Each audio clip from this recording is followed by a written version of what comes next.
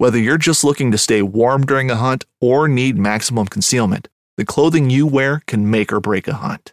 At MidwayUSA.com, we understand hunting clothing has come a long way with more meticulously crafted camo patterns, advanced scent control technologies, and weatherproof options to withstand the elements. Hunters have to wait until their favorite season, but shouldn't wait on gear, which is why Midway USA offers super fast shipping. When you're ready for your next system, log on to MidwayUSA.com. At Midway USA, we know the AR-15 is one of the most popular rifles in modern American history. Known for its modularity and widespread use, it's often considered essential to any gun collection. The essential things you need to run an AR-15 are usually always in stock during shortages, things like magazines and 5.56 ammo. Whether you're looking to buy a new AR-15 or buy parts for your modern sporting rifle, log on and for just about everything for the outdoors, shop MidwayUSA.com.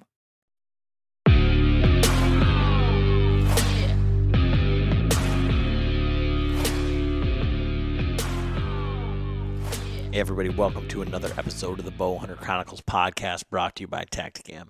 Tactacam is by far the easiest way to begin filming your hunts. Whether it's the budget-friendly solo or the 4K 5.0, Tactacam has something for everyone. Check them out at Tactacam.com. This year we're also working with Spartan Forge. Spartan Forge stands at the nexus of machine learning and whitetail deer hunting to deliver a truly intuitive and science-based product that saves the hunter time spent scouting, planning, and executing their hunts. Basically what this is quickly being built into an app right now. It's available online, but it is machine learning. It's artificial intelligence for the deer woods. So basically it takes data from car deer collisions, insurance information, social media, trail cams, collared deer studies, puts it all together, and the computer actually learns these patterns of deer, how they move in different conditions, and then translates that to you for your area, zip code, etc. So deer move differently in the Northeast than they do in the South than they do in the Midwest. And instead of just saying, well, this is kind of what happens, and they're using studies that show fetus growth for peak rut times and, all of that for each individual area for peak rut activity. They have a crazy field staff with guys like Andy May, Greg Litzinger, Taylor Chamberlain, Garrett Prawl, Parker McDonald, and the list goes on. I mean, just some great killers out there verifying and validating this technology. And it's between 60 to 70% accurate.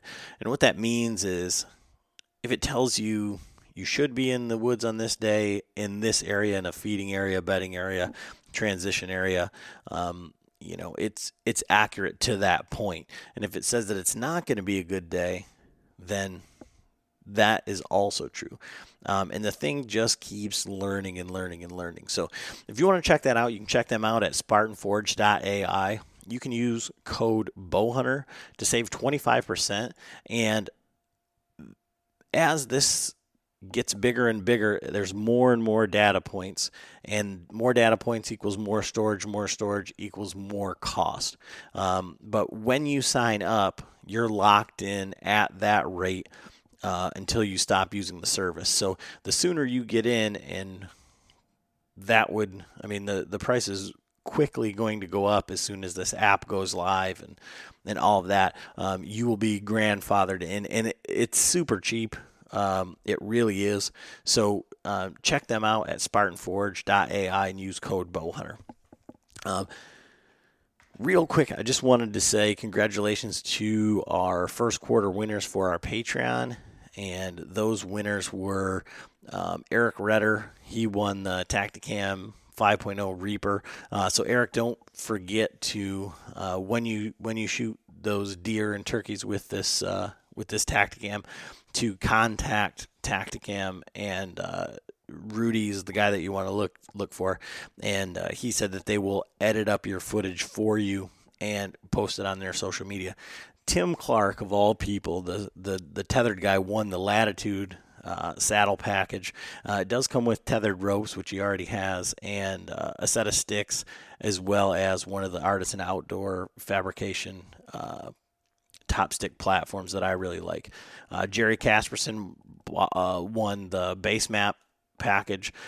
So that's the Base Map Pro 1 year subscription with a shirt and hat swag pack.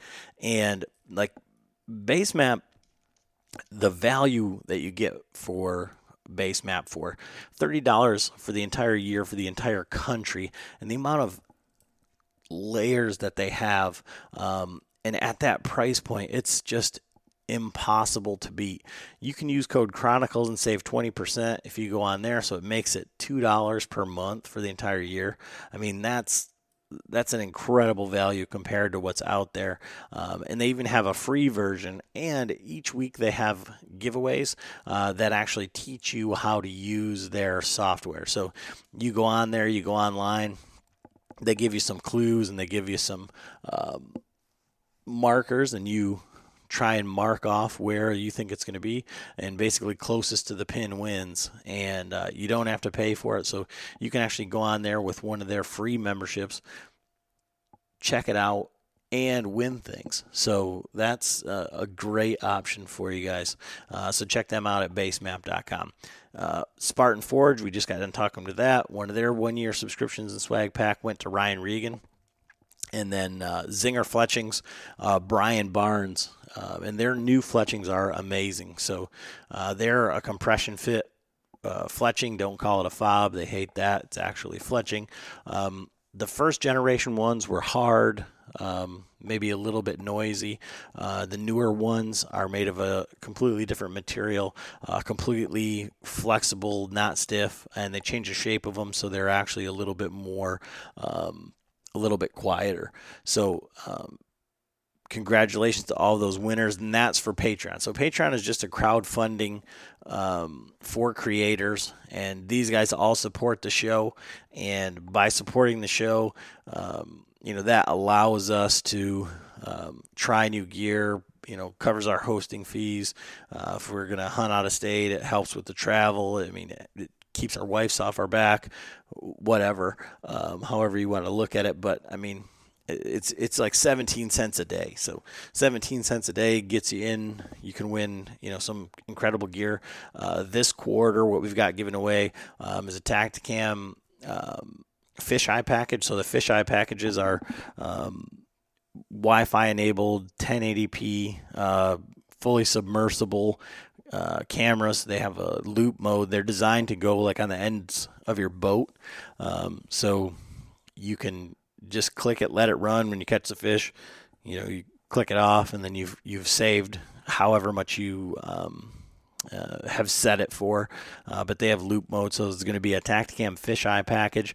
But we, as the Bowhunter Chronicles podcast, we purchased, and we're just waiting, so hopefully we'll get it by June, by the end of this quarter, but one of the beast stands.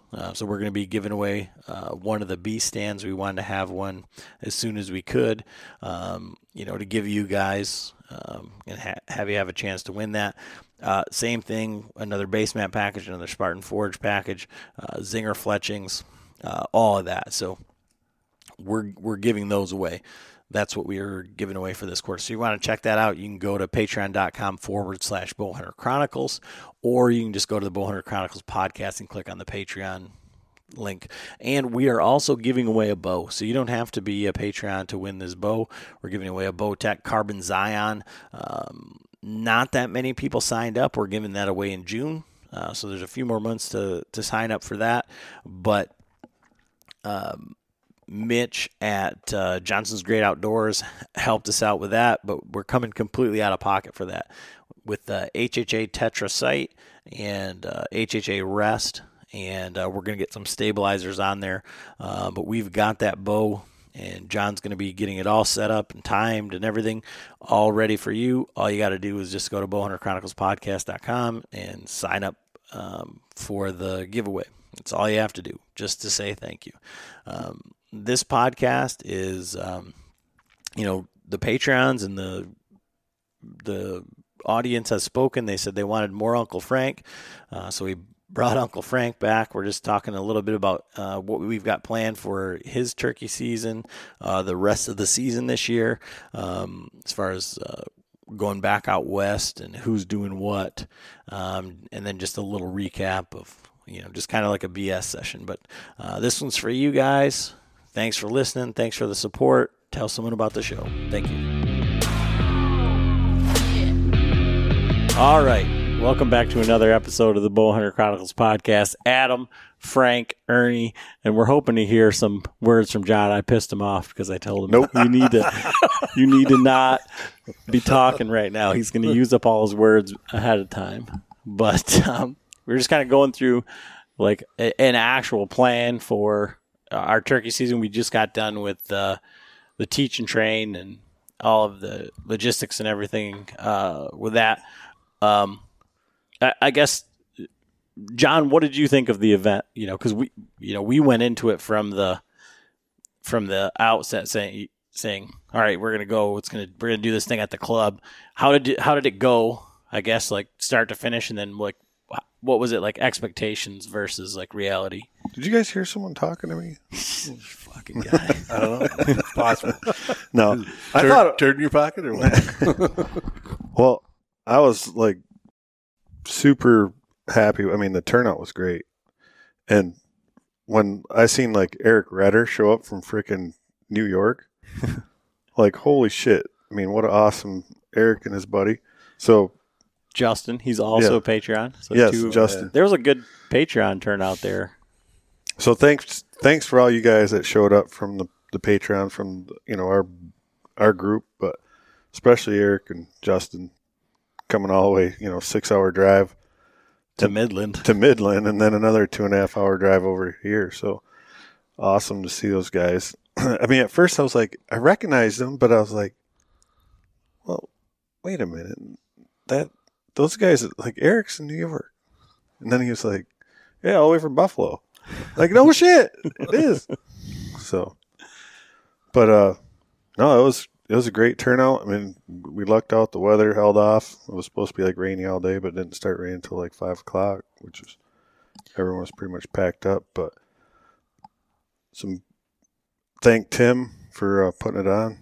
Yeah, and like I had been to one before, so I kind of knew. It's not a real like structured event. Like at 1 o'clock, every hour on the hour, we're gonna have one sticking in a thing, and so I think what was cool, I mean, for anybody that doesn't know about like the 3D printed stuff, that Genesis 3D printing, well, he happens to be right here in the Muskegon area, so Austin came out with every stick known to man. And I mean, so if you showed up to this event and you were like, well, I was thinking about these sticks or I was thinking about this, I mean, it was for the people that showed up, I got to see. Oh yeah, a ton of stuff, especially you had all the saddles that we have. Adam had a lot of equipment there. He had, just saying. But I didn't even, you know what? After all that, I didn't even get to see the one stick demo because I was over getting the food ready. So I watched him go. 2 of them. I watched both those guys do that. That was pretty cool. Ernie? Well, I don't yet hunt on a saddle. It looks like I'm going to. There's a lot of things I've seen that I liked, but yeah, that's... Well, I mean, that's a great perspective, right? Because you were kind of planning on this year. I mean, last year you were like, okay, maybe we'll do this. And then this year you keep like moving more and more towards it. So for a person that had never, I mean, you get to see all the stuff that I have, and you maybe have seen me climb a tree or come down, but to see, multiple ways of up and down and all the different things. I mean, as far as like, if someone's listening and there's an event like in their area that doesn't have, anybody that has a saddle or a lot of saddles or anything, what would you say about the event? Like, did you find it beneficial? Absolutely. Yeah, absolutely. I mean, it's like the who's who in saddle climbing. It's pretty amazing. and I couldn't believe how many sticks. I mean, I would have, they told me I had to pick one right now, I'd have been a bit confused. A bit? Hey. I'm kind of focused in on two different ones. But I pushed the table away from the wall in the studio. Mm-hmm. There's more sticks under there. Yeah, there's 2 more sets under there. Yeah, I didn't. I says, he doesn't even know he's got these or what? Well, that's what everybody kept walking up, and they were looking at all that stuff, and they were going, oh my God, look at all the money on the table. Like, and to your point, for the most part, there isn't anywhere that you could have went. And now this just was kind of specific to this event where we were at. Austin was there with all of his stuff and we had all of our stuff. But that's the point of these whole things, is for you to bring your stuff so that anybody can see your gear.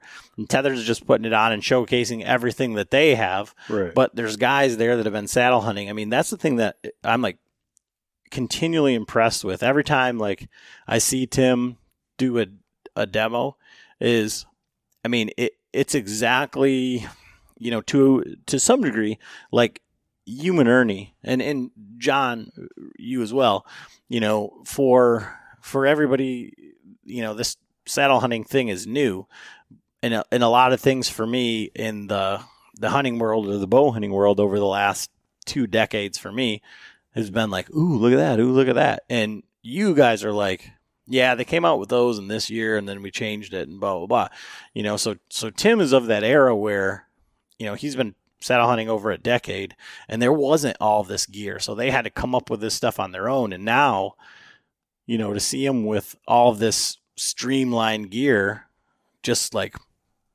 up and down. I mean, with a single stick, with a 5-step 8 or with a 3-step 8 or, with Nader Swader. Yeah. Like, the first year I went with you guys down to the ATA show, I was kind of thinking it would have been a little bit more along the lines of that teach that we had Saturday, but that don't even come close. I mean, if you're into the saddles, this is something you need to go to. No, yeah. You're not going to learn it in 2 or 3 days down at ATA because nobody's going to get together and band all that stuff together and let you throw everything on trees and.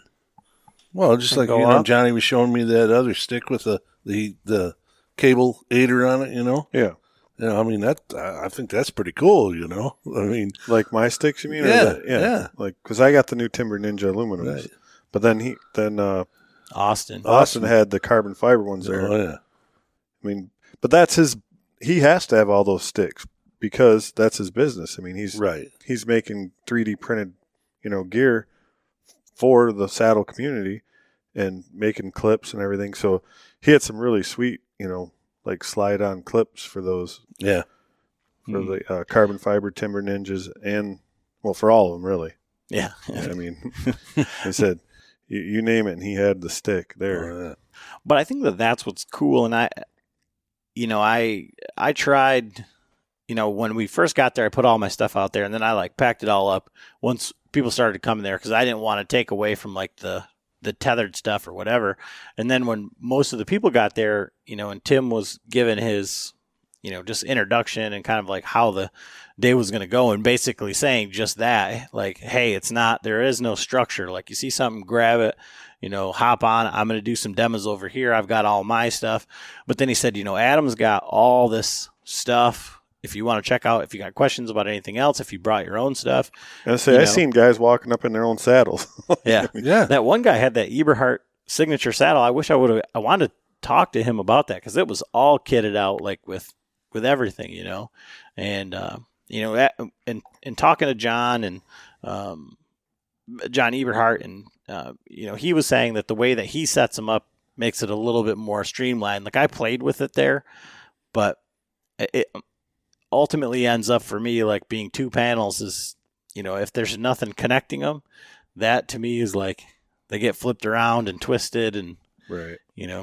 You can keep it, but I mean, there's people that absolutely love them and there's no denying that it balls up to nothing. But anyways, back to what I was saying was that, I was very much trying not to just be like, look at all the saddles and look at all the stuff, Right. but I think it's really awesome, and Tim's like, check out all that stuff. And that's the point is to get to check it all out. And, Tethered's goal at the beginning of what they said with their website and everything is they wanted to be a one-stop shop for everything. If you wanted to just, instead of having to go to Amazon here and then this and then try and figure it out. And, so they've got everything and you can check out all their stuff. So, I mean, and then they had, at the end, they gave away a bunch of shirts. I mean, all kinds of stuff. They ended up giving away a saddle, platform, and like I said, we supplied the food, and I mean, it was a great turnout. It was a great day. Yeah. I mean, like I said, I just want to kind of get your idea from it, John, because you had never been to one. And so, it being a little haphazard, I guess, because there's no schedule. And then, for the senior division of Bowhunter Chronicles, I think it was this. It's like, I think that works out perfect like that. Then the guys can all kind of mingle, and I just seen groups here and groups there, and then they're all checking out the gear on the tables, and then Tim had 5 or 6 different platforms set up, and then all the demo saddles that were on the table. So how many platforms do they have? How many platform setups? Tethered has 2. Tethered has 2? But I mean, how many are on the market right now, though? I mean, Well, that are, you can buy and available. There's maybe 5. There's 5. There's the Out on a Limb. Well, Out on a Limb has a bunch of different variations. Right. They have the Podium, the Ridge Runner, and then they've got the Scout Solo straight and the angled, and then they've got their ones that go on sticks. But now you're getting into this one sticking where they've got these kind of platforms built onto sticks themselves that they climb up with. And if you were me, you would hunt off of it. I don't know what the guys are doing, but I think the way that it's built, that's kind of how you. But actual platforms I use, they're Tethered as the Predator. Then they have the Predator XL. Trophy Line has their what's it called? The Mission. Mission. They just have the one right now. Yeah, the EDP is going to be out here very soon, and then the Wingman. But the that you could buy and try. If you're talking strap on the tree, there is that Scout Solo, that's no bigger than your phone, really. Yeah. I mean, there's nothing to it. That ain't working for me.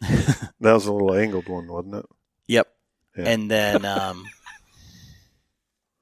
Lone Wolf's got one too. Well, right? There's some oddball ones that we haven't really messed with. Tree Hopper makes one, but it looks kind of crude. I mean, there's guys that like them, but it just looks kind of like some welded angle type stuff. There's another one out there that we'll mention, but Hawk makes one. Yeah, disclaimer: don't fucking buy it because it's junk.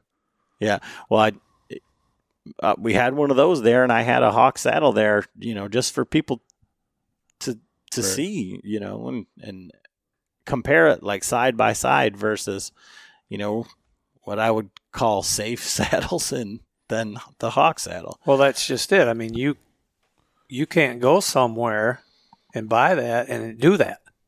You can't do what was done Saturday. No. Going to a place or even an ATA show. Yeah. You can get in them. Well, we got in them at Tethered booth at one time, but the ATA though is more of that's not a consumer. That's right. That's a new product. Yeah, well, that's a dealer show. It's a dealer show, yeah. And so it's kind of a hard sell to the dealers, really, because I mean they went through it before.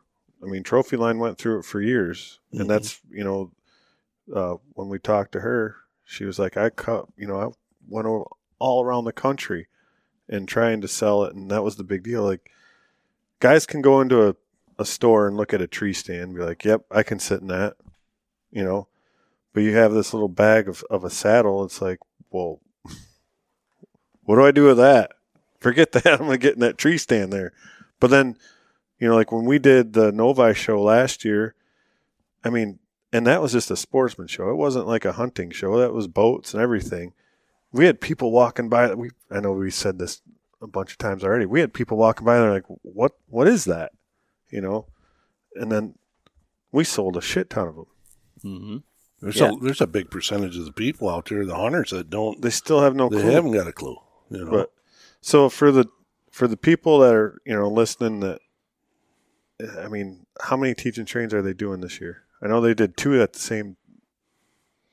The day we did ours, there was another one that Tethered put on somewhere else. Yeah, I mean, so I would imagine that there's probably 20 or 30. I think Eric said that the next one that was closest to him in New York was actually one in Pennsylvania. Yeah. So, I mean, there's another one in Michigan. I think it's June 26th, going to be up at Jay's and Claire. okay. And John Eberhardt's going to be there. I think Ernie's going to be there with the big tethered trailer and all that. I don't know if he's listening, but Andrew Blair, I think, will probably be there. He's one of the customer service guys, and he's all over social media and does a great job for tethered guys. We're saying, like, where's Blair at? Well, this is a Michigan deal, but I think he was on spring break. And I think Andy May's going to be up there. So, I mean, you want to, again, like, getting maybe an we should opportunity. make a road trip. Yeah, Claire ain't that far. But get an opportunity to hang out with and talk to these guys, because like all the guys that we just mentioned, I think maybe not Andrew, you know, you've spent time with in the booth at Novi, and it's like, it's not like they're like going to big time you and be like, oh yeah, I'm not going to just say like, hey, be like, yeah, like show them your phone. Like, hey, where would you set up? Right. You know? No, they're all very approachable people. Yeah. But I mean, again, like I think in 2 weeks, Adrian's doing one in Tennessee. I know Walt's hosting one in Tallahassee. So it's just a great, I mean, how many people do you know that saddle hunt? I mean, maybe we know more people, I guess, but even around town, like if you had to find somebody else around here, you know, that you could, you know, network with or talk about this, you know. I know one guy. Have an intelligent conversation. One guy that besides all the people in this, you know, in our circle, and he still has the old trophy line. Yeah, he was at the event, I think, because I talked to somebody. He's like, yeah, I know. He's like, I know John. Like, where is he? I didn't see him. And he said, yeah. I was like, oh, so what do you hunt out of? And he goes, the old trophy line. Oh, was it Chad? Did he say? I don't know. He's a little guy with shaved head, dark hair. Yeah, I'd imagine. Maybe you know 2 guys. Well, I was saying because I told him about it, and he said he was going to be there, and I'm like, and then I didn't see him. So you were kind of busy sometime, you know, you're there too. Yeah. But another reason, which I think is a pretty good segue here, is the masses have been saying, like, we need more Uncle Frank. We need more Uncle Frank. And we got. They got a little bit of that. They got quite a bit of Uncle Frank the other day, and so if you stuck around till the end, which there was one guy that hung out that I'd never seen him before. I didn't even. I think I was young guy. Yeah, he was from Ann Arbor. Ann Arbor. Yeah. And well, hell, I thought he was with those dudes traveling back to New York. No, he hung out right straight to the end, and I mean. It was kind of hard to leave there at the end because you're getting a full dose of Tales of the Garbage Man. Yeah, but even more than that. We got into some reminiscing. Yeah, the Conservation Officer Chronicles. Yeah. Yeah, that's my old man there. I probably should have pulled the phone out and captured that.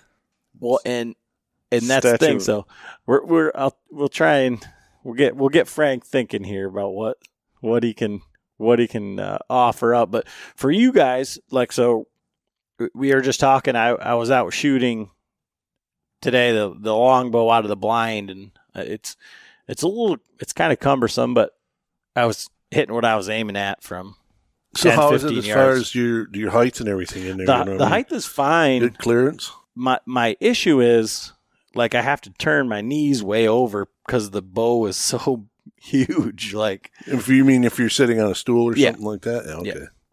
and I was shooting off my knees too, and I almost shot better from my knees than I did off the stool. But when I did that, like the bottom limb was like hitting the blind or hitting the dirt. Like, I don't know who we were talking to somebody who like missed a deer or wounded one or something, and they said that their limbs hit. Oh, he blew his bow up. Yeah, because the limbs hit the Hit the blind. he thinks. Yeah, they hit the window. Something like that. But that's what I was, wasn't sure. I mean, I heard the story. I seen the bow, and it was definitely some odd damage to the cams.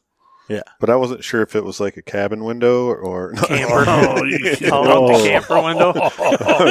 a box blind, or, you know what it was. But But no. anyways, that's one of the things when I was shooting that bow, like a couple times, like the limbs hit the blind, and so I was like, I don't know if I really. But that's what's hard with full length arrows and a giant bow. Like I mean, now I see why when you're in the blind, like you have to be all the way in the back in the corner, because like normally I've got a little bit of room to. But yeah, so I was shooting that, and I've been trying to figure out like where I'm going to head this like Thursday, Friday after work to try and like roost some birds, have some sort of idea. Have you been out at all up to where you were last year? I've not been out. Yeah. I don't know if you caught our story on Instagram, but John has been doing some construction work and cut his thumb up pretty good. Had to have my brother stitch him up on the kitchen table. Yeah, it's all accident. And how's that affected your shooting? I haven't shot since. No? No, I haven't shot all week. Just because. No, I mean, I think it'd be fine. Maybe I'll get rid of that little bit of torque. Yeah, that'll probably, every time you draw the bow back, ooh. It was just 3 stitches. I mean, I probably really didn't need them. Maybe those all should be the memory parts, you know what I mean? Do that there, so you don't torque, Yeah. Got a little pain there, and then another place, you got to let me whack you somewhere else, Ooh. What do you do for the yips? Well, you got to get hit harder, that's all. Yeah. Like, don't do that. Don't do that. Little like a kind of like a big rat trap alongside your head with a 2x4 on it, Monkey in a backpack. Oh, man. Shit's going off the rails Yep. already. Real- What the hell? real quick. It's heading out. What's the those Magnus bullheads? How much do they weigh? They're 125 grains. Okay, so that's what I've been shooting for heads anyway. So should be good. Man, they must. No wonder they blew apart when you when you're shooting the pillow, right? Oh yeah. I mean, even with my bow turned down, I think I had the Hoyt target bow last year. I had it turned down to like 56 or 54 pounds, and it's still. I mean, I had the pillow hanging from the strap so it would swing, and then I had like. What's the one that Wells shoots? Tim Wells. He was coming out with, I think, his own at one Was point. it his own head? And so Well, it may have been those gobbler guillotines. Oh, whatever they were, man. because I'm it telling had you, like they were like almost like a trussed blade, like a 2-part. And I think he was supposed to be coming out with his own for a while. Sure worked, though. I'll tell you that. I mean, I think mine would have worked too if I was. I mean, when you look at my shot, I was off. I missed to the left a little bit. Well, that's what I'm and two, most concerned about is like the way that I'm shooting. I mean, it's not bad, but it's like I keep thinking about like circle about size of a softball around this turkey's head. But I've been hitting what I'm aiming at, like, quite often. And I'm just thinking about, like, squaring them up, and that's what's kind of do what you did to that turkey, where it just kind of blew him right off his feet. You just have to concentrate on the head, though. I mean, that's your ball. No. I'm talking about even squaring up his head. Yeah. Like, with the center of that. Yeah. Yeah. Because you're not going to, I mean, it's not going to go through him like a giant pointed I wouldn't broadhead. worry about you. If you hit him you'll break his neck. I mean, there's enough weight, especially with that arrow and that big old blunt head, you'll break their neck. I mean, that bird you killed last year, I think part of the thing, he was strutting facing you, you know, so his neck was down, like, you know, like bent, he was, you know, that, and it was kind of against his body. Yeah. And so, like a big shock absorber when it hit it, you know. And I was off a little bit to the left. But. And we have that video up on YouTube, and if I did the slow motion at the end, but if you slow that down like frame by frame, like when that arrow hits that bird, it turns into like an S. Oh yeah. And then it goes flying. I was afraid to shoot that arrow after that. I was like, holy crap, is that thing still? Well, what's really blows your mind though is how that turkey flips and knocks the decoy over, you know, and stuff. It's just like you don't, you know, it's just split seconds that it's happening, you know what I mean? Well, I mean, when you look at it from the backside, when that arrow hits him, it literally drives him back. Like, yeah. It just like when Adam shot that one and pinned it to the decoy, you know? I mean, that was really cool, you know, but it was only like one frame, you know? Well, I that's just such an unfortunate thing because that was so cool. Like the experience of that bird coming in like it did.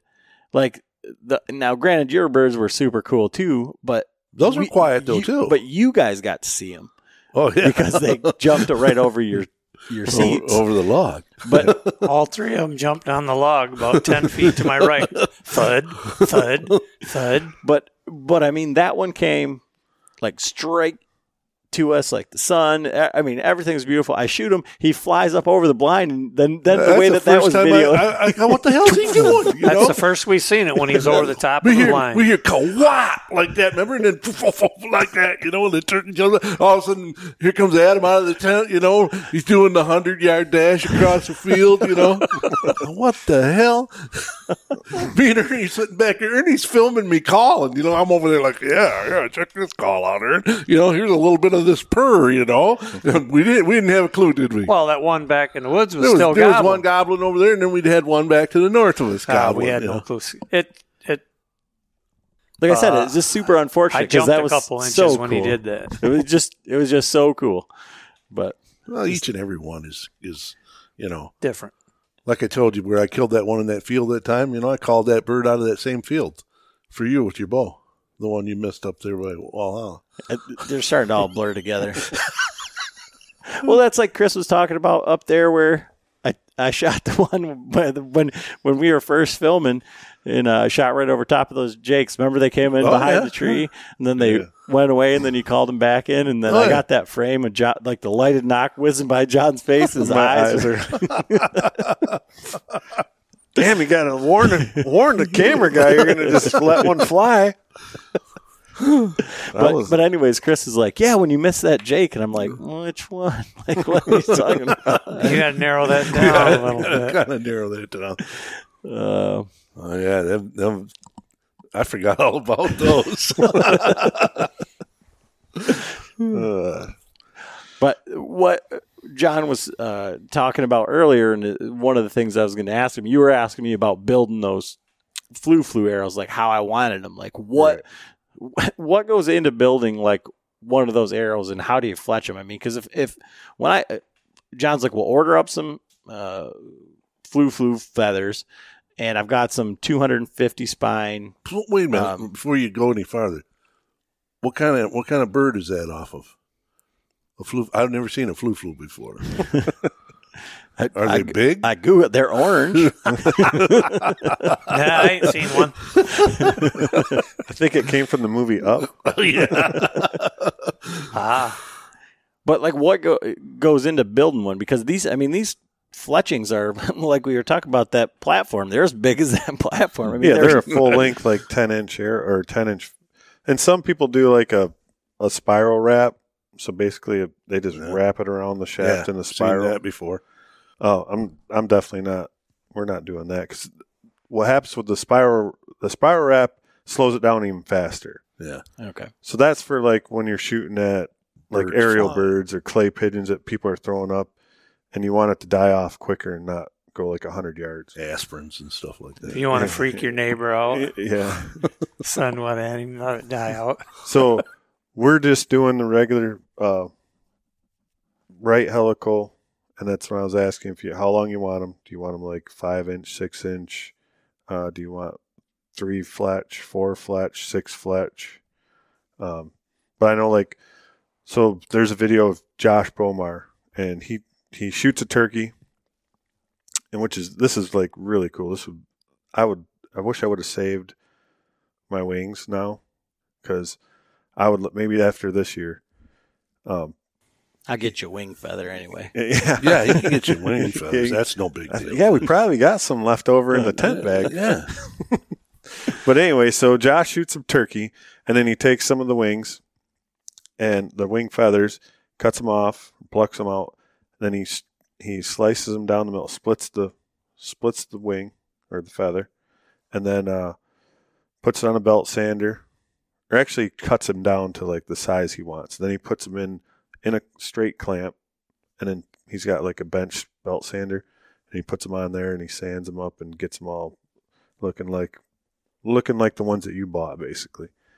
And then he takes them, but I can't remember if he even says what his length is, but it's probably 5 inches. But then he takes, and he's got like a little mini paper cutter, like you can get from Walmart or Office Max, and he likes to keep his at like 1 inch high. So he just puts them in there and chops them all at 1 inch, and then he does a 6 fletch, and he shoots them out of his like trad bow and his compound bow. But he leaves the feather more standard then? I mean, as far as the feather itself? He does. Some of the flus I saw, they're like, they roughed them up or something. Oh, no, this is Well, a lot of the spiral ones look like that because I suppose. Yeah, But they used to sell like flus that are real fluffy looking. Yeah, they were fluffy, like kind of spread out, like. Yeah, Like they'd almost be a like- couple inches. So he's just leaving Off his the standard, shaft. though, right? Yeah, they're like a perfect barred looking turkey feather, wing feather, super cool looking. And how many does he put on there? 6. 6 of them on there. That's So Well, I gave you 4 arrows, and I gave you those other fletchings that I gave you are So you five, think is that going to be 5 enough? inch. So 5 arrows. I don't. 4 arrows. I don't know. Might be. Okay. Well, he's only got 3 of those broad. It's only a 1 week season. yeah, So- It doesn't mean nothing to Adam. so we got 2 good broadheads, because I never sent them back into Magnus. Yeah. So, I mean, my plan is just to have one of those dirt nap shred heads, like Yes, ready to rock. And that's kind of what I was thinking with those 5-inch fletches, those chartreuse ones I brought. I didn't see those. They're in the bag. Okay, with them. I didn't look. Yeah. Because I didn't really think that they'd need like extra stabilization. Like, No, those won't. yeah. So you're thinking what? 3 flu? Whatever. I mean, No, 3 flu arrows, and yeah, that's fine. 2 regular. Well, You said gave there's 4. 5. I gave Oh, you 4. 4, So okay. 2 and 2 or 2 and 3 2. and 1. Whatever. 2 and 2. Well, you've only got 2 of those big broadheads anyway, so. Right, but I have 3, but 1 is of practice. Oh. You rubber. can use that for Do you- no.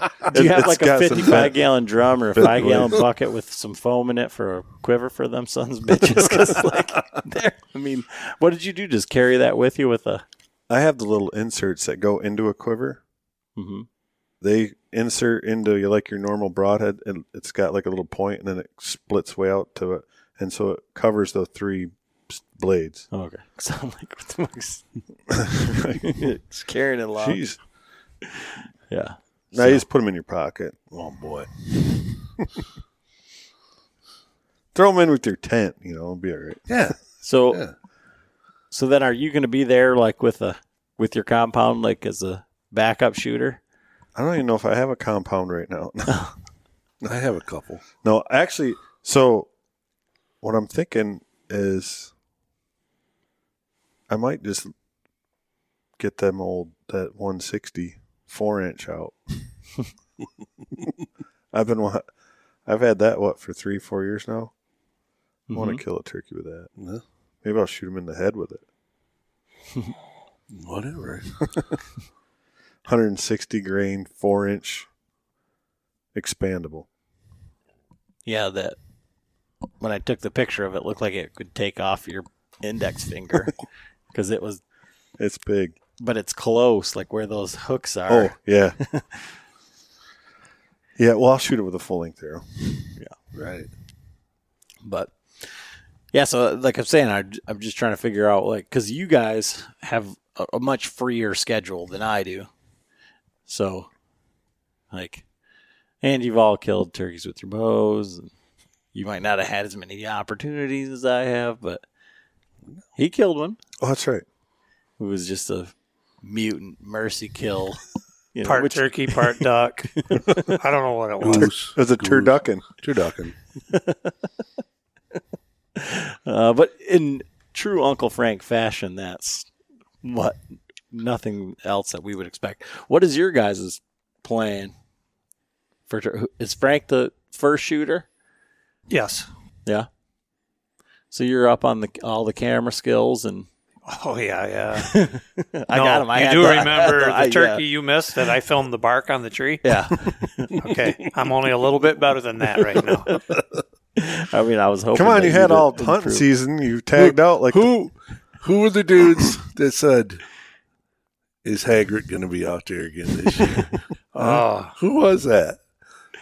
Was that at the teaching training? Yeah. Oh, yeah. Oh, yeah. Oh, yeah. Oh, yeah. Haggard's got to go again, they said, you know. I And think you it- agreed. Yeah, I said, I'll do it. I don't care. I'll never forget that when I showed my grandkids was it Chris? that film. And the It's 9-year-old possible. says, "Oh, that's Hagrid." I go, "Who?" I didn't even dawn on me, you know. That was amazing. Then I think it was Chris and his brother were talking about it. Could have been. Then Adam puts it to music when I'm out there. That's pretty good. The Haggard So what do dance. they call that? Is it is there a word for that little video there? Dancing. The dancing deal? No, I put it on TikTok. We have like 2 videos on TikTok, and one of them's Uncle Frank dancing, and then Ernie going, "Bitch." So, I mean, you guys can check that out if you want to. And I was talking with, I sent it to Byron Horton because he does like all the great video, and he does like these crazy edits and all this stuff. And I sent it to him because I was like really proud of my editing to the music, you know. And he's like, "Oh yeah, that's cool." And he goes, "It's even better because I know how long that took to do to like cut it up and make it to the music and everything." It was like, oh my God, I probably spent like 2 hours doing like that 30-second clip, but just for a few laughs. I did too. It was cool. But yeah, so you guys will have the whole week to hunt. That's getting close. This weekend. I know. I just realized it today while I was Wait, cutting what? grass and fertilizing. That's Saturday. It starts Saturday? 17th. Yeah, 17th. Yeah. Holy shit. Oh, he's worse than I am. Tomorrow I get the bow ready. I got to shoot the smaller arrows. Yeah. Yeah, get that set back up. I don't want to use those deer killers. You know what? That ain't a bad idea. Go shoot one of those heads to a turkey. I'll never find my arrow. Well, you shot through them last year with That was a Rage Chisel Point. Rage chisel point, but the fletchings, the arrow stayed in the deer. The fletchings were on the far side. Still, in the turkey. the turkey. but it wasn't a heavy arrow. You No, hadn't built them arrows yet. No, it was just No. But the way they shot through the deer, Mhm. I don't know if I'll probably lose that arrow if I shoot a turkey with it. The expandable worked well because it really slowed down hitting all the turkey bones. And Yeah, and it cut his heart cut off. his heart off. Yeah. And I Only, think the only that's really turkey what I've slowed ever him down. seen killed, and I've seen a lot of them, and that's the first one that never flopped. That turkey never flopped. He ran out, 15 yards? Spread his wings out a little bit, Yep. ran out, and then Held his head up a second, and then he laid right down like Yeah. Lifted his head up once. Boom. That was it. Done. I couldn't believe I it. forget what I asked you. And he goes, "Oh, no, it's done." No, I think you said we got to give it a minute. Yeah, I don't think so. Earl, that one's dead. So we'll have Chris and Casey hunting Right. the Last last season. Pretty much the month of May. Yeah, and Periodically. we will also have the first week of June. Yeah, if you don't kill one We'll film for those that did not. the 17th there, Maybe that That week week. works out better for you, John. First week Seeing of you June. didn't know it was coming. Yeah. I'm gonna be. Oh, you got some stuff going on too, don't you? I'm gonna be working. Well, we might have a few other guys we can film too, if we're successful early. I don't know about your brother. Oh, Dustin? Yeah. Yeah, what was it? Saturday and Sunday, he had turkeys right in front of his camera right there.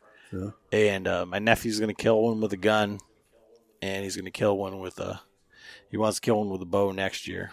But he sent me a picture this morning with one coyote, and then 5 minutes later, 3 coyotes coming wow. through there. He goes, I hope that doesn't mess up my season. It could. And that's right where they've been roosting. That's where they roost last year too. So I have an appointment on Saturday. yeah, Yeah. with You're some turkeys at about 5 a.m. You're out then. All right, What time? I'll have to look. I think it's at noon. Oh, they'll be dead by then. be dead. We'll be tagged out. We'll be drunk. We'll be so drunk by noon. Well, you If I did kill wait one- till the afternoon to kill yours last year. First day. We'll be doing the Haggard again. So, I mean, that's plenty of time to kill a turkey and be back. Kill 2. We'll double up right off the roost. What do you got going Sunday? Sunday I'm free. Well, I get my COVID shot on Saturday. Oh, so you'll be sick on Sunday. First one? I didn't get sick the first time. The second one's worse. Is it? Yeah, I couldn't tell. you're older. Thank you. It hits the younger people. Really? Yeah. No, it's kidding. the same. I mean, when you the second one hits you, it's just like after a hard night out. You get the shits a little I don't bit get and those stuff. problems anymore either. You just got to stay tuned up. They said, what best cure for a hangover is, don't you? Stay drunk all the time. Oh, God. Oh, Lord. It sounds like an Uncle Sounds like Frank Mark. shirt. We'll have to think about that one. Oh, man. All right, Frank, what do you got? We got any good turkey stories? That we can tell on the air? I'd have to sort through the archives. I'm not sure. Not nothing real, that really stands out, that I can tell. That's always good. So back to the turkey plan. What are you only hunting the weekends or what? Or do you have Well, so my plan, in a perfect world, is tag out Saturday? well, it didn't have to be Saturday or Sunday, only because my time is limited, and I'll like every day I'm at work by 6:45, so I'll have to really coordinate my schedule. But I'm not opposed to hunting the evenings, but it's just going to be a matter of going somewhere where I'm confident that there's going to be birds going to roost. Right. Now, if we weren't in this zone, if we were where we normally hunt, I would be a little bit more confident in that. But I mean, because of Nuevo and yeah, okay, and because your favorite place. You mean? yeah, but even so, but I just know where those birds are roosting there. I mean, they're always there. It doesn't matter if it's the last day of the season. Now, what They're still about there. where Frank and I killed our birds last year. Have you been getting any info on that? Well, my brother said that there's turkeys over there. That's where Ernie shot is. That's what Ernie shot is. I'm talking. He turned his camera cell service off. Oh, But so the last pictures that I have are in March, and there was turkeys there in March. So, and that's an easy spot to go and listen. I mean, But there was several nice birds in there. I'm assuming. well, we know right where they roost. Yeah, Yeah. yeah. We know. Yeah. well, Yeah, and we when know. Frank and I were bow Unfortunately. hunting in there, them turkeys were. I mean, they all flew down, and I don't know that we'd necessarily like from what I saw when we were deer hunting, and obviously we didn't have turkey decoys out. But I think if we were more on the side of like almost over where your turkey went and died, that would be almost a better place to be. Well, that's where they roost. Yeah. Well, they up on Right, that hill. right up in, Right up on the right hill. on the Oh, Right because on the edge of it. you guys went in there and seen them in the tree. Yeah, I'm like, there they are right there. Yeah, they're right there. Yeah. So, yeah, they're coming back to that spot. Yeah, and so like I said, in the evenings that would be no big deal, other than not booting them out of there Right. on your way in. But yeah, and I got the okay to hunt there. It's just I just got to go set up the tent. So that's what I'm going to do at some point this week. Can we hunt them out of a saddle in the spring? You can hunt out of a tree stand. You can hunt turkeys from a tree. Just can't hunt a turkey in a tree. Well, you can hunt a turkey in a tree. You just can't hunt a turkey in a tree. So yeah. It's not ethical to But honestly, I thought about that Roost bust them. right. as a like a run and gun style, just for like the same thing we were talking about for you for just hunting from the ground, is to just go and set up and have a nice comfortable seat, Right. right there on the ground. Right. And have the tree in front of you. Mhm. That's like a perfect scenario for a bow and Well, what's neat about as long as there's not a whole flock that, of birds.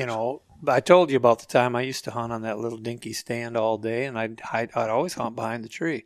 Well, with the saddle, it's even better because you can move and stay behind the tree if you're cautious on how you're moving around. Mhm. That the movement up there is Well, yeah, that's like stupid. that's John Eberhard's tactic. That's why he likes the ring of steps, because he can stay close to the tree and behind the tree to the deer the whole Right. time. Right. I love that. And for Well, how filming, many- it's got to be easier. How many too, of them deer isn't look it, at Adam? us? You know? Yeah, To get in position to film? I'm If like not an expert, but I mean it. compared to me, you are. Well, I'm just not into the bark, I'm over the bar. but it just is kind of like it isn't. It's not too bad. Like once you figure out what height to have the arm at, I mean, it's just got to be kind of like at like upper thigh height, so you can put your knees on the tree below it, and then you can move around. It's kind of like it's got to fall like right in this midsection that you. Right. And I think The you know void. the thing that you guys are getting to, as far as hiding behind the tree and stuff. That's how we used to always do it. Even with our other stands. But it seems like I've gone now to like with the big summit. The Goliath. I like just sitting there like I'm in an armchair. You know what I mean? And I think I'm getting picked out more. You know what I mean? Those deer just come through there and pick Like, you out. You know? Yeah, you're like, look at that big old blob up there. Wow, what's that, dude? What's that mammoth growth on that tree? Yeah. Hagrid. It's Hagrid. The biggest buck last year, remember? And he come in there and he looked at me, but then it was And like, you were in decent yeah, I had good cover too. I tried shooting through it But too. he kind of peeked at me first, but then all of a sudden he Yeah. snapped his head back Yeah. over by you. yeah, And you were going, yeah. I wasn't doing the IIA so much. It was like the. If he wouldn't have killed that one limb, he'd have I probably think, killed the man, deer. I said, I know I can shoot through the white pine, needles, and not the branch though. That was like 6 feet from him. Yeah, I didn't even see it, son of a bitch, either when I shot. I couldn't believe the arrow went in front. I seen the knock go in front of him, the lighted knock, and I went, So did I. no way, and then he just took off, and I'm going like, I about puked, And I sit there, kept looking at it, kept looking like where I shot, and this thing is hanging down under there. It was just like hanging down. Dude, I shot it right off. I'll tell you what, though. Like, I was cleaning off the cards from the cameras, and John's hunt like when he was in the UP, he was talking about, I seen these bucks and all this stuff. Like I didn't even, apparently it wasn't even like the biggest buck, but there was one buck on there that was freaking super nice, like chocolate horns, no brow tines, like bit. I mean, yeah, there was a bigger buck than that came in on the third day.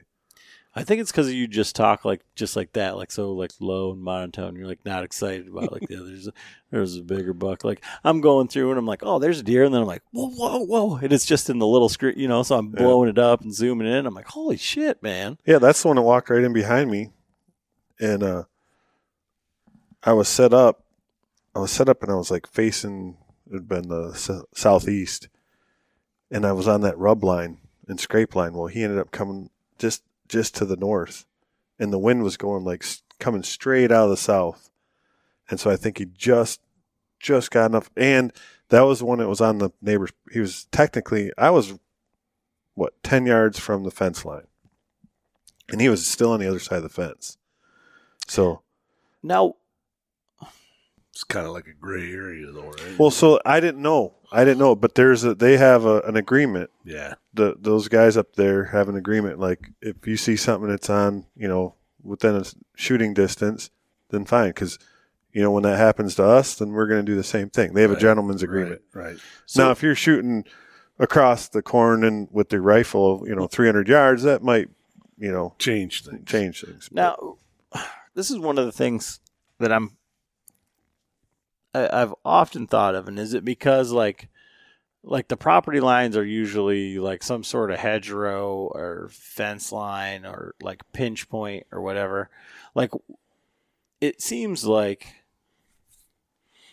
more and more like travel corridors and stuff are always like right on the line. Like if you're on private in public or whatever, I mean, I can understand like whether it's going to ag or feed or something like that, but it's just like you always end up like right on like a property line or very near, So I'm not saying you, I'm just saying like it for guys in general. And like, so what it is up there, this old ag fields, and then it bordered the swamp. So they had put a fence down it, I imagine, to keep the cattle or whatever out of the freaking swamp and shit. Originally, they were grazing, now they have like, I think that they turned it up and they have corn and stuff in there. They don't have any cattle or whatever, but, but it's just the old fence line is still there. And then, where it was broke down in a couple spots, that's where I put my camera up. I mean, that was a really good runway coming, cutting out of that big old cedar swamp and going out into the neighbor's cornfield. And, but there was a freaking dandy rub line all along. It was kind of like a little transition, what it was, because it actually opened up a little bit right there. At one point, they had logged that section off, and then there was still a finger of the cedars that come up and kind of like paralleled the property line. So, like this finger of cedars went out, like kind of curved out into the cornfield, and then paralleled. So it was like just a little, like a staging area, and right along that was all these. I mean, just tons of scrapes and just buck rubs everywhere. And this is just a little 40 acre parcel and no one's even set foot in there in the last 3 years since Larry's owned it. So. Well, and I guess maybe I answered my own question there because it was only 40 and he had like feeders and shooting shacks and stuff, probably not right on the fence line. And he's like, John, you can go sit in my shooting shack at the feeder. And John's like, well, I don't want. That's not what I'm doing. Yeah, so I went to that 40 that had there's an old shooting shack on it, but no one's even. I mean, I went over. It was pretty gnarly. I went in there. There's some bat shit and stuff. It was like at one point when it was raining and pretty nasty, I was going to go sit in there just to get out of the weather, but I was afraid I might get rabies or something.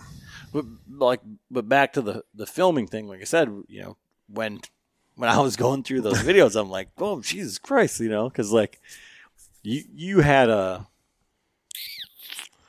don't know what I would say, like crash course in filming, or like, I mean, you had a whole week to just have fun and learn the ropes.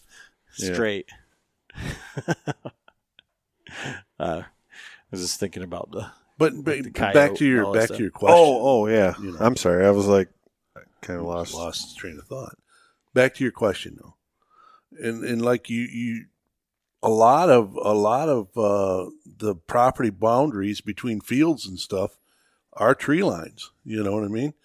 And like down there in Ohio and stuff. I mean that's them deer can come on anywhere. Right.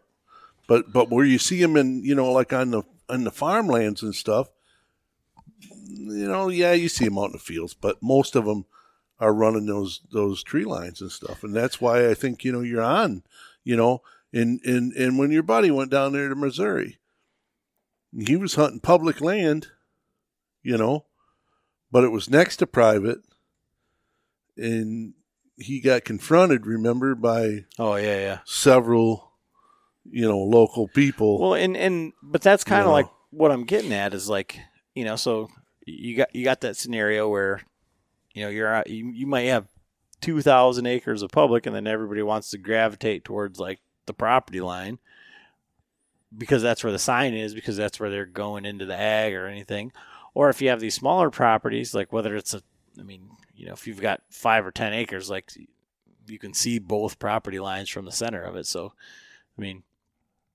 but it just always seems like, even my cousin's husband, he hunts down in the middle of the state, like southern, central Michigan, whatever. And it's always like, but then they go over onto the neighbor's land. Or if you just got like whenever people are hunting like private, it's always like right on the property lines. And Right. I just wondered like why that is. Yeah. Well, for one, I think the property lines, like what Frank was saying, back when, say I owned 180 acres, right? Well, and I'm going to farm it. I'm going to clear all that 180 acres, Right. And so I'm going to follow that. I'm going to clear it all out. Well, then say the other neighbors aren't farming it. Maybe they're going to log it or do whatever. Well, then it leaves some forest, and then you got your ag fields. So now you're creating a transition. You know what I mean? So Yeah, that's kind of what, and that's what it was like where until you get to the spot where, this is swampy shit. So then they go around it. Then that's where you get the odd shaped fields and stuff. Well,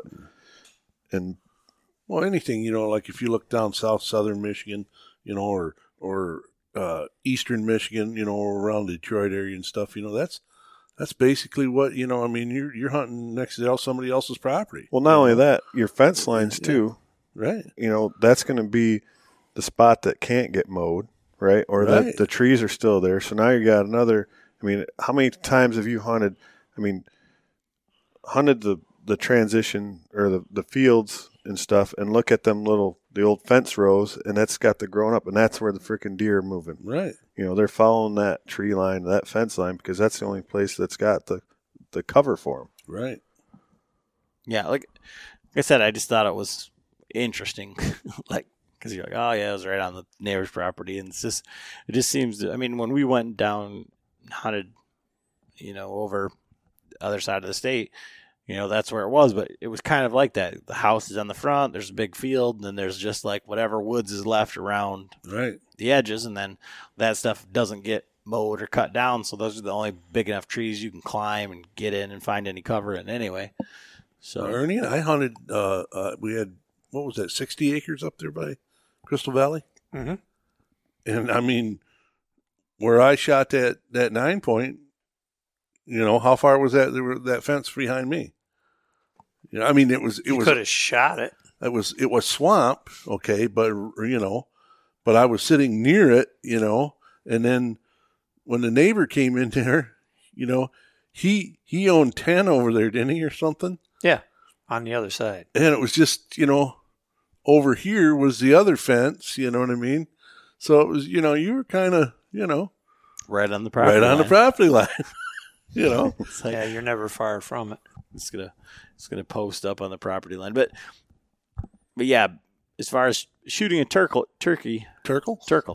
shooting a turkey from the saddle, I think it's legal, John. Okay. I believe it is. I was say just Long as Sneaking- turkey's on the ground. yeah. Turkey's on the Sneak ground. in You there, can be in the tree. get right up on the edge of that ridge, right at the base, and wait for them to come in to roost. And just, Yeah. Well, I think, I mean, I'm trying to think in the last few years how many turkeys I've seen that haven't seen me, which I feel like I got seen a lot more by turkeys in a tree stand. Yeah. Because you're hanging out there. And I remember. Well, we're going back to the same thing, you know? It's were you wearing your heck suit, though? it's a tree, you know, compared to a square or, you know what I mean, a rectangle or whatever up there, you know what I mean? I think brightly colored fletchings. Well, that's what I was going to say. There's a lot of variables. I remember Frank always putting his hat over his fletchings. He'd have his quiver hooked onto his stand, and then he'd put a hat or like a hanky, something. put my hanky over it. Your favorite hanky? Well, I lost that one. I don't think it's lost. I bet you can go find it. I don't know if I can get it back now. Hopefully nobody said, hey, there's a hanky. I'll take that. If they pick that one up, they're going to be unhappy as hell, I can tell you that. It'll never be the same. No. Why in the world is there corn in this hanky? So did you come up with a turkey hunt for us, Frank? Not a turkey hunt. No, I don't have a turkey hunt. All right. Well, I mean, they wanted more Uncle Frank, so we got to have an Uncle Frank story to close this one out. I got one kind of in mind, and I don't know if it's appropriate or not. Well, I think those are the ones that go over just. You remember Was the it going to one? harm any children? Remember the one I told you about the guy that never smiled at work in the locker room? I guess. Can I tell that or not? Yeah, it's a tale of the garbage man. It is. It's a classic. It's definitely not hunting related, but It's not hunting related, but it's some of my stuff isn't. You know what I mean? Working, with a bunch of guys there at before I retired, and I was everybody in the locker room, in the morning cutting up and stuff, and this one dude, I'd known him for quite a few years too, and he was just, I don't know, Mr. Sourful, you know what I mean? Every time you looked at him, he was frowning, he never smiled. Kind of like Eeyore. Yeah, I mean, but he was always just, and I'm going like, the one day, man, I walk in there, and we're all, laughing and stuff, we're getting ready, we're changing our clothes, we're getting ready to go to work, and he's sitting on the end of the bench, man, and I mean, his lips were down, you know what I mean? He was frowning, I mean? He looked like somebody kicked him in the face, and I just turned to him and I looked at him and I said his name and I said, "What in the goddamn hell," I says, "is wrong with you, dude?" I says, "Every time I look at you," I says, "it just, you're like frowning all the time. You're never happy, you know what I mean? And I just don't understand it, you know what I mean? Well, look at all these guys in here, you know what I mean? And, our job ain't that tough, and I says, "What in the fuck?" I says, "It could be your problem, I said, "Why are you looking like that?" And he goes, "My wife just left me this morning," he goes. And I said, "Well, that'll do it, Have a good day. Have a good day." Open mouth, insert foot. I couldn't believe it, man. I said, "Oh my God." He picked the right day. Did you get any calls on the radio over that one? Oh, jeez. Yeah. There was pamphlets and stuff drawn up and shit for that one. Yeah. They had HR meetings after that. Way to go. That's the way to end it. Wow. well, if you're feeling down, And you I'll pick you up. And you need to pick me up. oh, Maybe it was the best thing ever happened to him. Yeah. Have you talked to him lately? Actually, I ran into the dude about, I don't know, a month ago in North Muskegon. Was he smiling? Was he smiling? Yeah, actually he was. See? There you go. And then we go out in the parking lot and stuff, and we shook hands and stuff, and he's going to retire soon. And he goes, he looks over, Nice truck. Thanks. Did you say your My wife bought it? it. I should have said your wife bought it for me, but I didn't have the balls to do that. All right, hang on a minute. Your wife will be right out. Oh, my Cash. gosh. Wow. Well,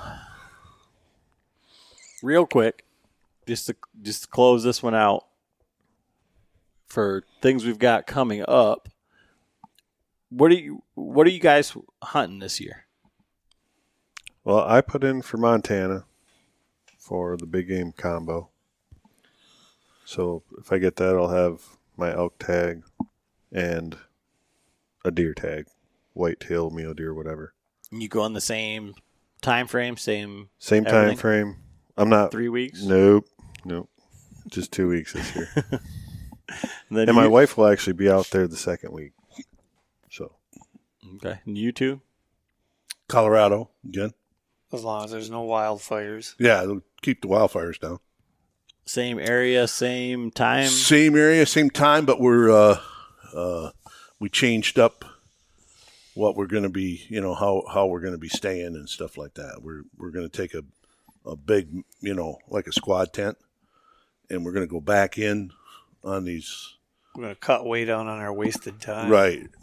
I mean, last year was, it was, for all of us, it was kind of a learning experience that hadn't been out there and hadn't hunted before, and those guys have, our buddies have been out there, been hunting out there for years, very successful too, I might add, and so by doing what we're going to do, I think is like Ernie said, we're going to have way more, productive time, on the mountains, and just learning, where the elk are and where they aren't, I mean, that's. Well, we know a lot of timber now. Right. We know a ton of So timber. I have a question.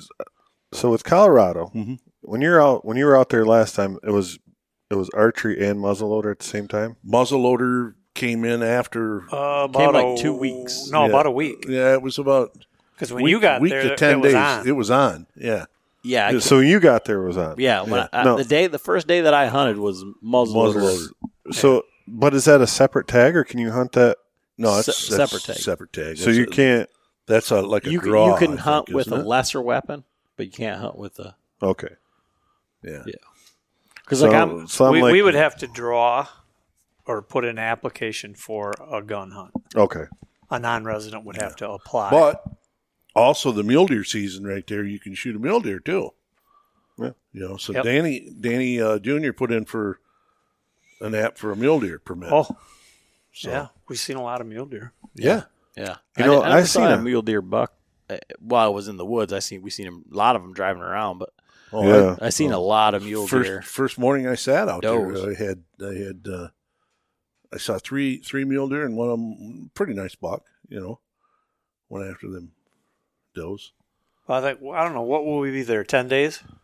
Well, that what we're talking, Dan roughly? Senior and I talked, and we could be there longer,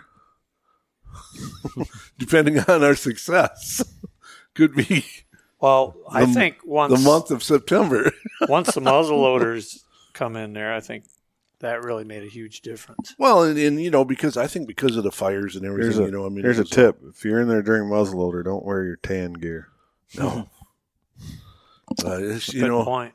But what's really weird, is hard to say. We didn't see that many guys actually in the woods, did we?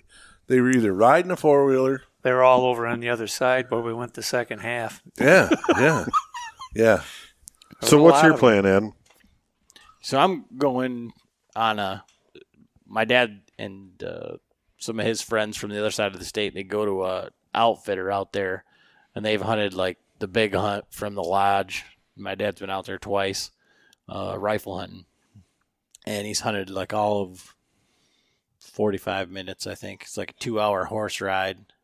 And then opening morning, he sees an elk, legal bull, and shoots it like a couple 100 yards. So they go like every other year, and I think my dad's like on the every other year phase. Well, I think this was their off year, and the outfitter called him and said, "Hey, we've got an opening for a spike camp." So I think it'd be cool to go and hunt with my dad and go.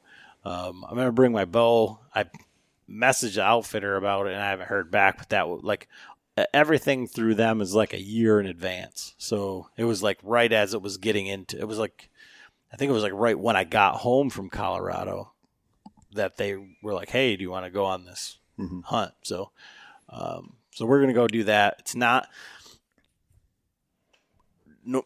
my normal style of hunting, but so it'd be you cool. you can use your bow.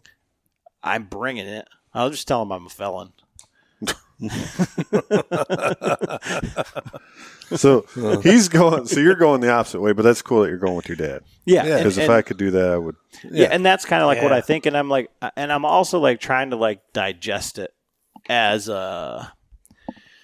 instead of trying to be like, well, outfitter, blah blah blah, it sucks. I'm trying to like embrace it and say like, it's a really good opportunity to kill an elk. Right. You know what I mean? Right. Like, With your dad. well, I've not killed an elk without my dad, so I mean, maybe he's what I need to. He's Right. killed more elk than anybody in this room. Right. I mean, so that's just like I'm trying to like wrap my head around like getting over. There's a couple there. It'd be Getting like out of my own way. Going out there with an outfitter that set up a spike camp for you with a rifle. Yeah. Oh yeah. Like Is I this said, Bowhunter Chronicles podcast? but it isn't a like a podcast thing, you know. No, I know. But like I said, I'm like really trying to get out of my own way on this, and but yeah, so I'm just basically So like, that's what the whole reason why I ran around Montana for 3 weeks with a bow in my hand was for this Bowhunter Chronicles, so we could have some stories of me missing shit. And well, not, I'm just. Is this kind of a payback for earlier, John? but really, like, Do you guys hear this? The host. but my thing is like there we haven't been to anywhere where they said, "Hey, there's going to be elk over here," or like whatever. So my thought is if I can go and like find a wallow and just sit there, you know. You at least gonna wear a saddle.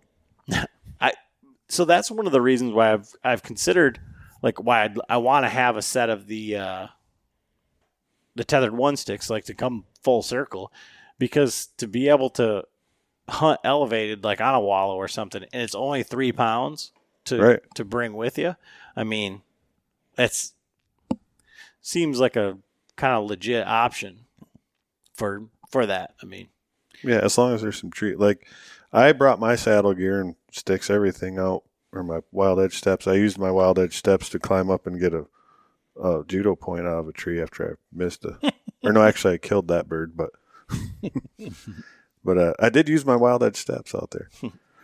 But there wasn't like where we were at, the trees just weren't very conducive for climbing. Oh, Even, I mean, you could climb them, but there wouldn't have been really a really good setup for a saddle or a stand or anything. It was just either there was too many limbs or there was no limbs. yeah. I mean, where we were at the last time, there was a lot of aspens, and then it was like that dark timber was like kind of what you're talking about, like Yeah. like a lot of limbs. But I mean, it's one of those things where if weight isn't an issue, or like if it's, you know, I don't know. Trust me, though, it did cross my mind sitting in the grizzly country because they don't climb trees. You know, like, No, I at took least my some- stand out there. You know, I climbed. As a matter of fact, I hunted a couple times out of that stand. You know, I saw a mule deer. I didn't see any elk, but we actually set our spike camp up in right where the elk were moving. We finally figured that out. You know, so that kind of changed shit. You know what I mean? But Yeah, you park your quad, you look down. Look at them old elk tracks.